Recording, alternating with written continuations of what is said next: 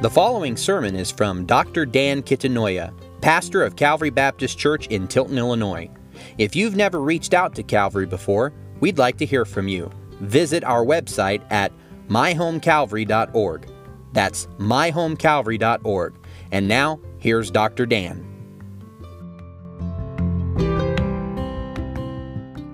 If you have your copy of the Scriptures, join me if you would in John chapter 8, verse 12. John 8, verse 12.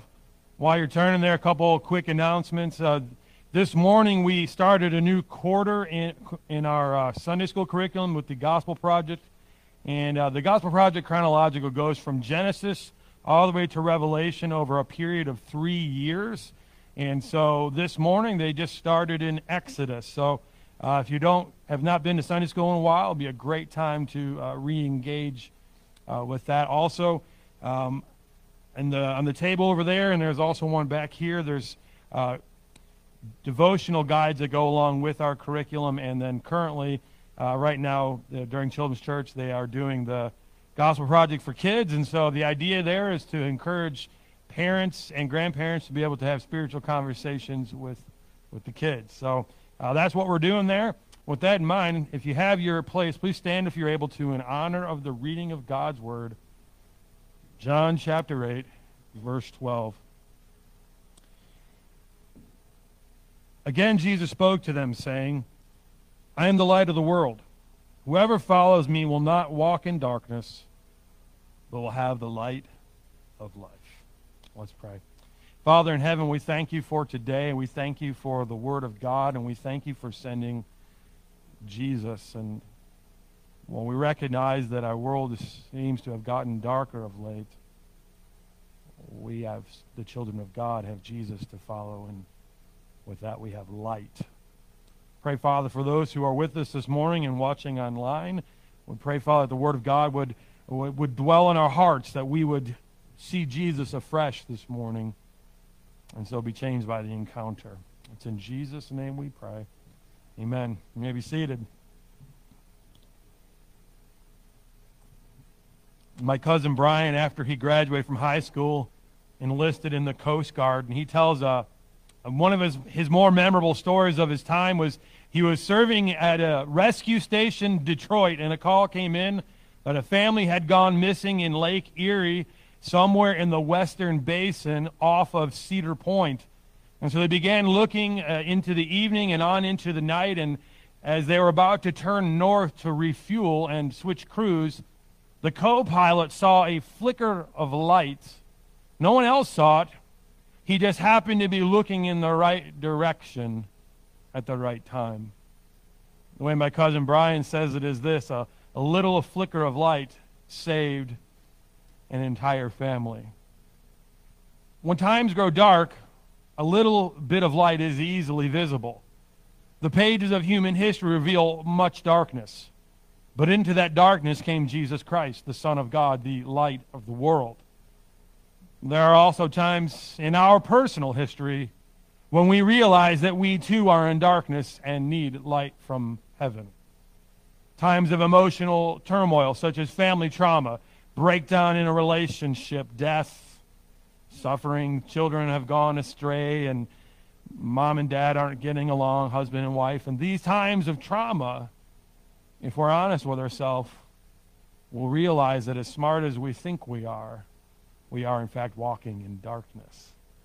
One of the things about waking up in the middle of the night in my own bed is I know the room. If I get up to go to the bathroom, I know where not to walk, even if I'm not thinking about it. So I don't stub my toe, but occasionally I still accidentally bang it on the bedpost or some other place. And it is a reminder that just as smart as you think you are still walking in darkness. And we go through times of emotional turmoil or times when we are burdened and heavy laden, when our failures, fears, and doubts haunts us, past mistakes, past decisions, or the decisions of others for that matter. And sometimes we are fearful and anxious about the future. What kind of world will my children and grandchildren grow up in? what kind of values will they hold? And we become anxious, uncertain about what will happen with the stock market. Will our 401k be enough to sustain us through our retirement. In our passage this morning, there were a bunch of people living in darkness who were celebrating a time that the light of God had broken in. God delivered them from the burden of slavery and led them into the promised land. Where Jesus stands up to speak these words, they were celebrating the past, all while hoping for light to come in the future. And into this scene steps Jesus. They are at the Feast of Tabernacles. And in that feast, they were celebrating the delivery of slavery in Egypt. And at this festival, these are definitely not Baptist folks, because what they actually did was they would select the most pious and righteous men among them, and they would give them torches, and they would start dancing and with all of their might to celebrate what God had done in delivering them. The light, what was going on was this. If you remember your history with the Old Testament, when the Israelites left Pharaoh's kingdom, they followed Moses, who was following a pillar of cloud by day and a pillar of fire by night. So at night when they danced with the torches, they were celebrating the past, all while hoping for deliverance to come once again. They didn't understand or recognize that their failure to obey God had made them slaves of sin. And the picture of it was their being dominated by the Romans. They hoped for a king to come, a Messiah, a son of David, who would, in their mind, beat the Romans at their own game and show them strong once again. And into this celebration steps Jesus. He says that he is the light of the world. Jesus had privately come to the feast, but everyone had been looking for him. He had gotten everyone's attention by this point. He had done something dramatic. He had healed a man on the Sabbath. Of course, the man and others probably were happy. Those who had to work for a living were excited because a crippled man had been healed, but the religious rulers were angry because he had done it on the Sabbath. And of course, they challenged him on this. What they had done was they had created law. God had created laws, but they wanted to protect those laws. And so what they did was they created additional laws to serve as a barrier around the laws God had given. And Jesus had broken their laws, not God's. And when they challenged him, I said, hey, listen, you sacrifice a man on the Sabbath, so why are you upset with me for healing a whole man on the Sabbath? Jesus had gotten their attention. He shows up and he's teaching in the temple, in the synagogue, and they sent people to arrest him, and this temple guard just turned around and left, and they said, why didn't you arrest him? He said, no one ever taught like this man. He taught as one who had authority. And so he shows up at the temple, and he finally stands up to speak, and he says, I am the light of the world. At the same ceremony, the same festival, the event occurred where the woman who was caught in the very act of adultery was brought in before Jesus. This is a beloved story. It's a true story. She's caught. She's guilty. That much no one seems to doubt. They drag her in before Jesus, and they said, Jesus, if you are an expert on the law, you should know this woman was caught in the act of adultery. Will you now pass sentence on her? She was guilty. The question was, what was he going to do? Was he going to act like sin is not a big deal? Was he going to drop the hammer of justice on her? Rightly so. Seeing the game they were playing and seeing their hearts for what they truly were, he says, let you who is without sin, you who are so swift to deal in death and judgment, let you be the first to cast a stone at her. And then he squats down and starts drawing in the dirt. I don't know what he wrote in the dirt. Maybe he was playing tic-tac-toe. Maybe he was writing the law because he knew it. But one by one, beginning with the oldest down to the youngest, they dropped their rock and walked out. Then he stands up, dusts himself. I imagine him dusting himself off. He looks at the lady and says, woman, where are your accusers? Is there no one here to condemn you? And she says, no, Lord. And he says, neither do I condemn you. That is not a statement that she was not guilty. It was a statement that the one who had authority to judge her perfectly gave mercy and grace. Something new was dawning. with the Son of God, the light of the world. And so in this festival, this is what's taking place. All this excitement about remembering what God had done, all this excitement about Jesus who turns a little boy's lunch into a feast for thousands of people. And Jesus makes this bold claim about himself, saying that he is the Son, he is one with God the Father, the light of the world. Then he invites others to follow him. Following Jesus begins with believing in him. Lots of people say they believe in him, but not everyone wants to follow. And we are walking in darkness unless we follow Jesus. Can I share with you something from personal experience? I've known Jesus for a long time. There was also a long season where I clearly was not following him, and I was undoubtedly walking in darkness. I can't promise you that if you follow Jesus, you'll never stub your toe. Circumstances will never go wrong. I can't promise you any of that. But what I can promise you is this. Sometimes when you follow Jesus, the light is as bright as day, and other times it's just a flicker in the distance. But you'll always have the light. You will never walk in total darkness. Jesus told his disciples that they were the light of the world, but the light of a disciple is a reflected light, the way the moon reflects the sun. Calvary Baptist Church intends to reflect the light of God in the world. We don't do it perfectly, but the light that is reflected is not our light. It's Jesus' light. In our life as a church, in our life as Christians, in the life of other Christians and other churches, at various seasons they reflect the light more faithfully. But it is not our light. Can I suggest to you that the problem that the Pharisees had with Jesus was that they thought the light that they were reflecting was their own, not God's. Thus they had no room for mercy or grace in their hearts. They wanted to destroy him. They wanted him snuffed out, silenced, but the people were growing to love him. The more faithfully you follow Jesus, the brighter your light will shine. Jesus invites you to so believe in him and follow him. He invites you to eternal life. That is why he came.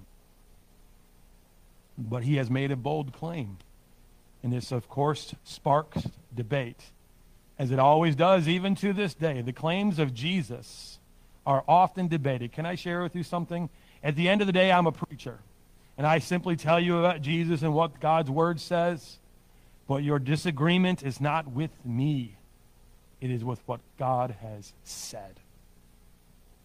To this day, can I challenge you what this idea of Jesus in his own words, what I'm really trying to do is say, take Jesus at his word. Listen to what he says and follow him. Nevertheless, his claim spikes debate, as it always does and always does to this day. And it continues in verse 13. So the Pharisees said to him, you are bearing witness about yourself, therefore your testimony is not true. They are trying to bring Jesus into their turf, which is the law. They're not alone in this. Don't be so quick to judge the Pharisees. The scientist wants to drag Jesus onto the scientific turf. How does he born to a virgin? How is it possible? Because he's God.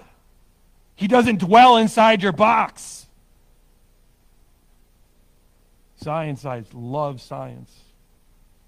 Grateful for the medicines they provide and the learning. Even just yesterday I was reading an academic journal article about the function of the knee because I'm deciding what exercises I should do for my lower body.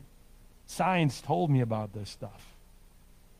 But science wants to function. When they address the issue of God, they demand God reside inside their box. And he won't. He's beyond science.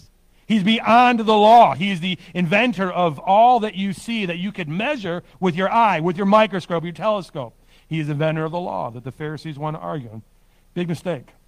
They want to argue the law with the one who gave the law. So the Pharisees said to him, you are bearing witness about yourself. Your testimony is not true. And Jesus answered, even if I do bear witness about myself, my testimony is true. For I know where I am coming from and where I am going. But you do not know where I come from or where I am going. In the scene before, when Jesus shows up, they're all talking about him. But he's from Galilee. Can anything good come from Galilee? When the Messiah comes, as God the Father promised, we're not going to know where he's from.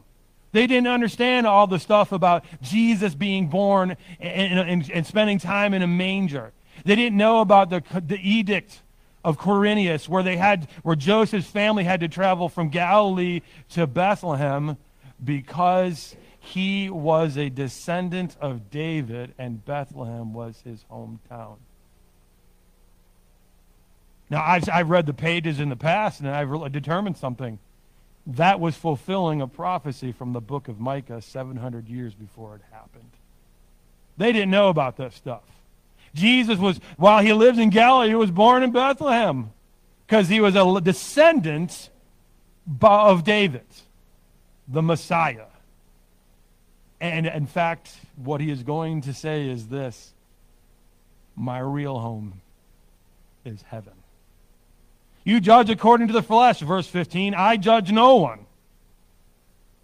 For those of you who are really excited about that phrase, I judge no one, I think he's referring to his earthly ministry.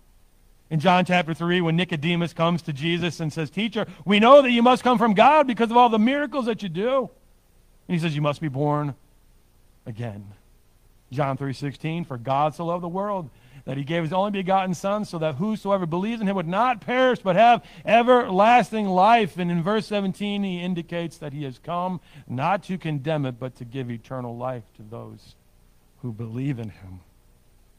It does not mean, however, the judgment day will not come. Verse 15 or 16. Yet even if I do judge, my judgment is true, for it is not I alone who judge, but I and the Father who sent me. In your law, it is written that the testimony of two people is true. I am the one who bears witness about myself, and the Father who sent me bears witness about me. I've wrestled with that. What does he mean when he says that? I think it's the authority with which he taught, the way in which he lived. Later, he challenges them. Hey, if I've committed sin, go ahead and bear witness. Drag it out. Let's discuss it. What sin have I committed? When he does all of these miracles, and then in chapter 11, he raises Lazarus from the dead. And because he does that, that was the moment where they decided he must be destroyed. Arguing with him about the law is not working. We must kill him. Verse 18, I am the one who bears witness about myself. And the Father who sent me bears witness about me. And on the day he was baptized, God the Father said, this is my beloved Son in whom I am well pleased. Verse 19, they said to him, therefore, who is your father? I think there was a subtle dig there because they didn't believe this whole virgin birth story. We're pretty sure you're immoral, or your mom was. And since your mom was, you were born in iniquity, according to Psalm 51. It doesn't fit science that your mom was born, you were born to a virgin. We don't believe that story. Where is your father? It's also possible Joseph had died by now. But later in the same passage, it becomes obvious that they're insulting Jesus about the nature of his birth. Jesus answered, you neither know me nor my Father. If you knew me, you would know my Father also. To know Jesus is to know God the Father. Verse 20. These words he spoke in the treasury as he taught them in the temple. But no one arrested him because his hour had not yet come. Oh, they wanted to arrest him. But Jesus remained ever in control. In this argument about whether he was qualified to serve as his own witness, he says, my witness is true. And your law demands two witnesses. Well, there's me and the Father. And you've already seen the way I've lived and what I've done. You don't know where I come from? That's true. I do. I've come from heaven. You cannot know Jesus through the shallowness of human insight. They wanted to debate Jesus on the terms of the law. They wanted to gain mastery over him. They had misunderstood the purpose of God's laws, his righteousness. Righteousness of God's law had become a tool through which they could rule people. The things that were intended to bring a purity in the hearts of and lives of the children of God had become a tool of power. And Jesus was overthrowing them. So they kept trying to bring him into the debates. This made them very angry because they kept losing. They misunderstood the law.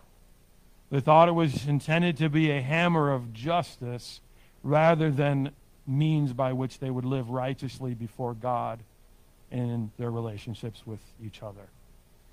The law of the Old Testament was to teach them how to love God and love people correctly. And they wanted to debate Jesus, wanted to argue with Jesus, wanted him to demand a woman be stoned to death. They were looking, however, in the wrong direction. They were looking to the law to save them, thinking that by obeying it they could save themselves. They didn't see the light. They were looking in the wrong direction. Many people look in the wrong direction, and sometimes they still see a glimpse of Jesus but look the other way. The question this morning is, do you believe Jesus is telling the truth about himself? You may not like me or my delivery or my presentation. That's besides the point. The question is do you believe Jesus is telling the truth? The argument continues in verse 21. So he said to them again, I am going away, and you will seek me, and you will die in your sin. Where I am going, you cannot come. He was talking about the fact that he is the Messiah. They had been looking for the Messiah. And if they didn't believe in him, they would keep on looking. Land ho. But they're looking, so like somebody looking for land. They see land, and instead of docking, they keep looking for land. The Messiah has come. If you don't come to me, don't believe in me, you will die in your sins. Verse 22. So the Jews said, will he kill himself, since he says, where I'm going, you cannot come? And he said to them, you are from below, I am from above. You are of this world, I am not of this world. I told you that you would die in your sins, for unless you believe that I am he, you will die in your sins. The same is true today. Verse 25. So they said to him, who are you? And Jesus said to them, just what I've been telling you from the beginning. I have much to say about you and much to judge. Ouch. Righteous people don't like to hear that they stand judged. But he who sent me is true, and I declare to the world what I have heard from him. They did not understand that he had been speaking to them about the Father. So Jesus said to them, when you have lifted up the Son of Man, then you will know that I am he, and that I do nothing on my own authority, but I speak just as the Father has taught me. In this moment, there is all of this allusion to the events of the Exodus. The ceremony with the fire. The law is discussed and debated, the law that God gave through Moses. And then he says, just as the serpent was lifted up, here's what's going on. In the Old Testament, during the Exodus, the people of Israel made God very angry once again. And so he sent in serpents. And they were biting people and they were dying. And so they went to Moses and said, cry out to God on our behalf. So he does. And God tells him, make a serpent out of bronze, put it on a pole, hold it up, tell them to look at it. On that pole you see the instrument of justice for their sins in the form of a serpent. And Jesus says, just as the serpent was risen up, I too will be raised up. He's referring to the cross. This sinless man, this righteous man was going to be hung up on a cross. And he says, just as the serpent was raised up, so will I be. Verse 29. He who sent me is with me. He has not left me alone.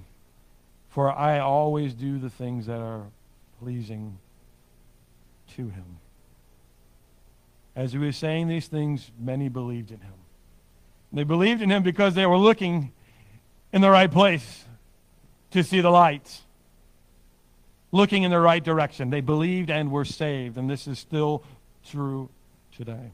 The religious rulers were looking for the Messiah, and if they had refused to believe in Jesus, they would miss out. They would keep on looking for him, and because they refused to believe in Jesus, they would die in their sins and so be judged instead of believing and being saved. The same holds true for us today. We are all looking for the Messiah, whether we use those words or not. Let me prove it to you. You ever heard of that thing they say called he's got a Messiah complex?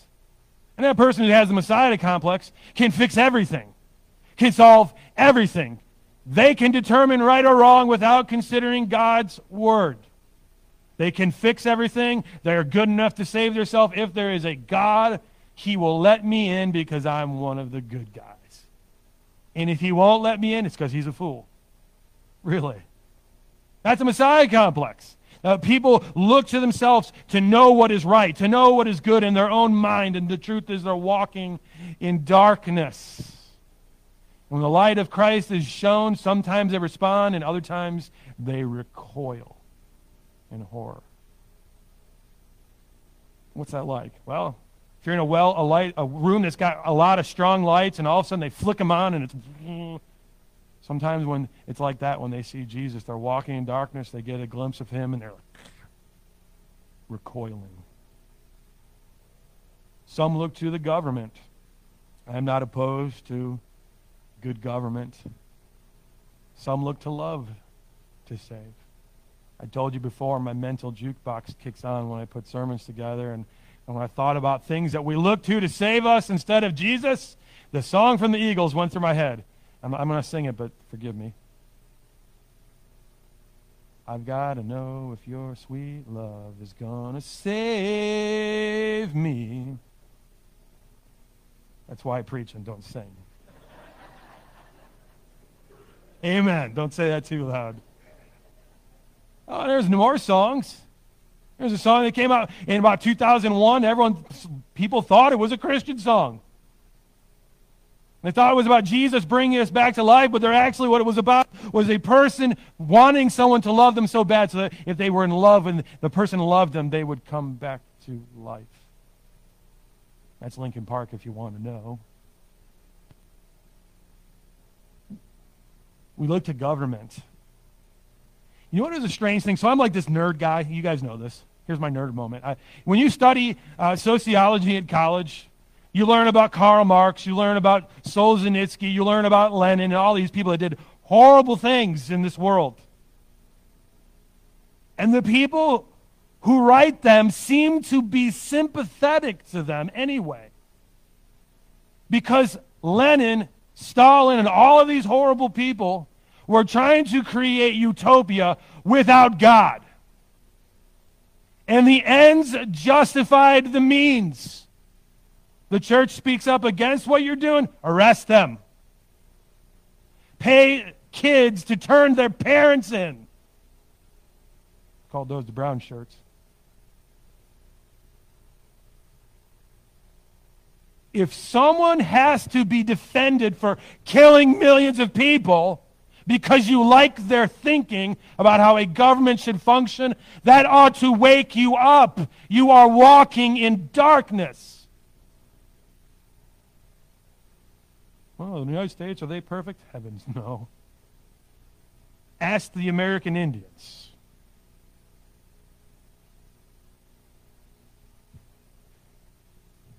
Ask those in the African American community about the eugenics movement, where they tried to neuter men so they wouldn't reproduce.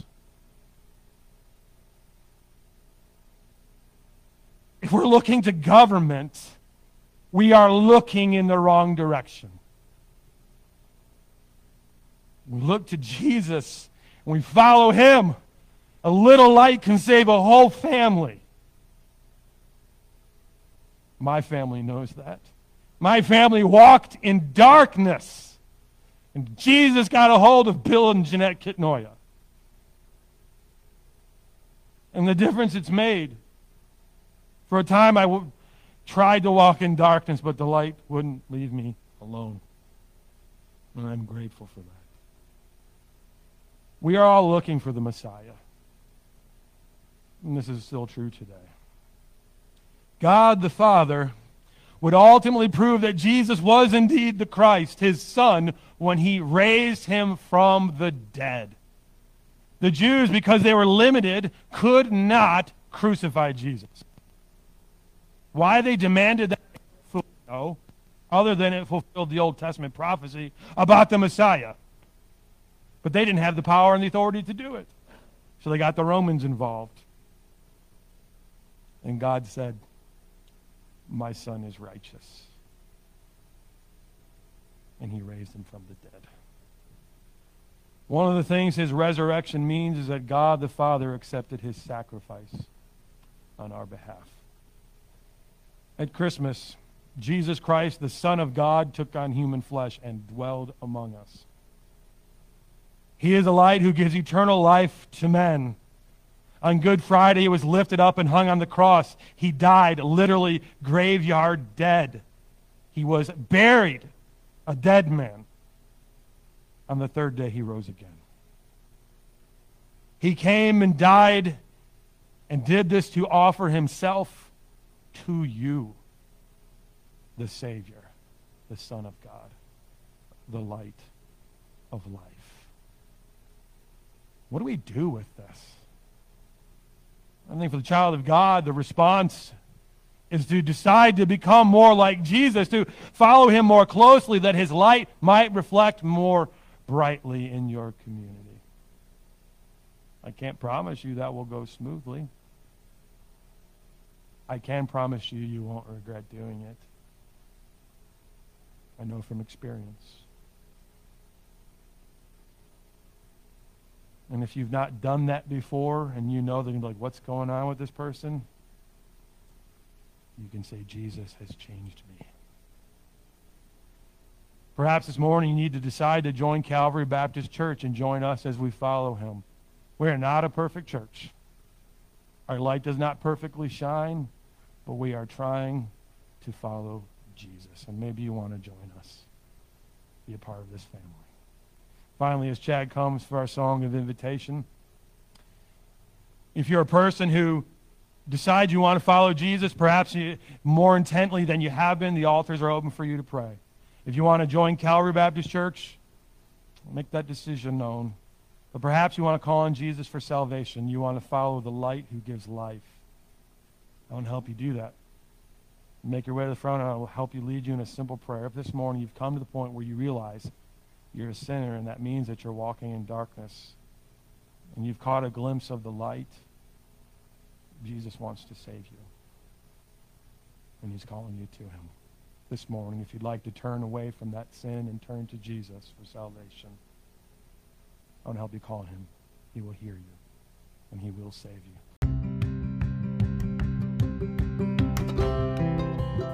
You've been listening to Dr. Dan Kitanoya, pastor of Calvary Baptist Church in Tilton, Illinois.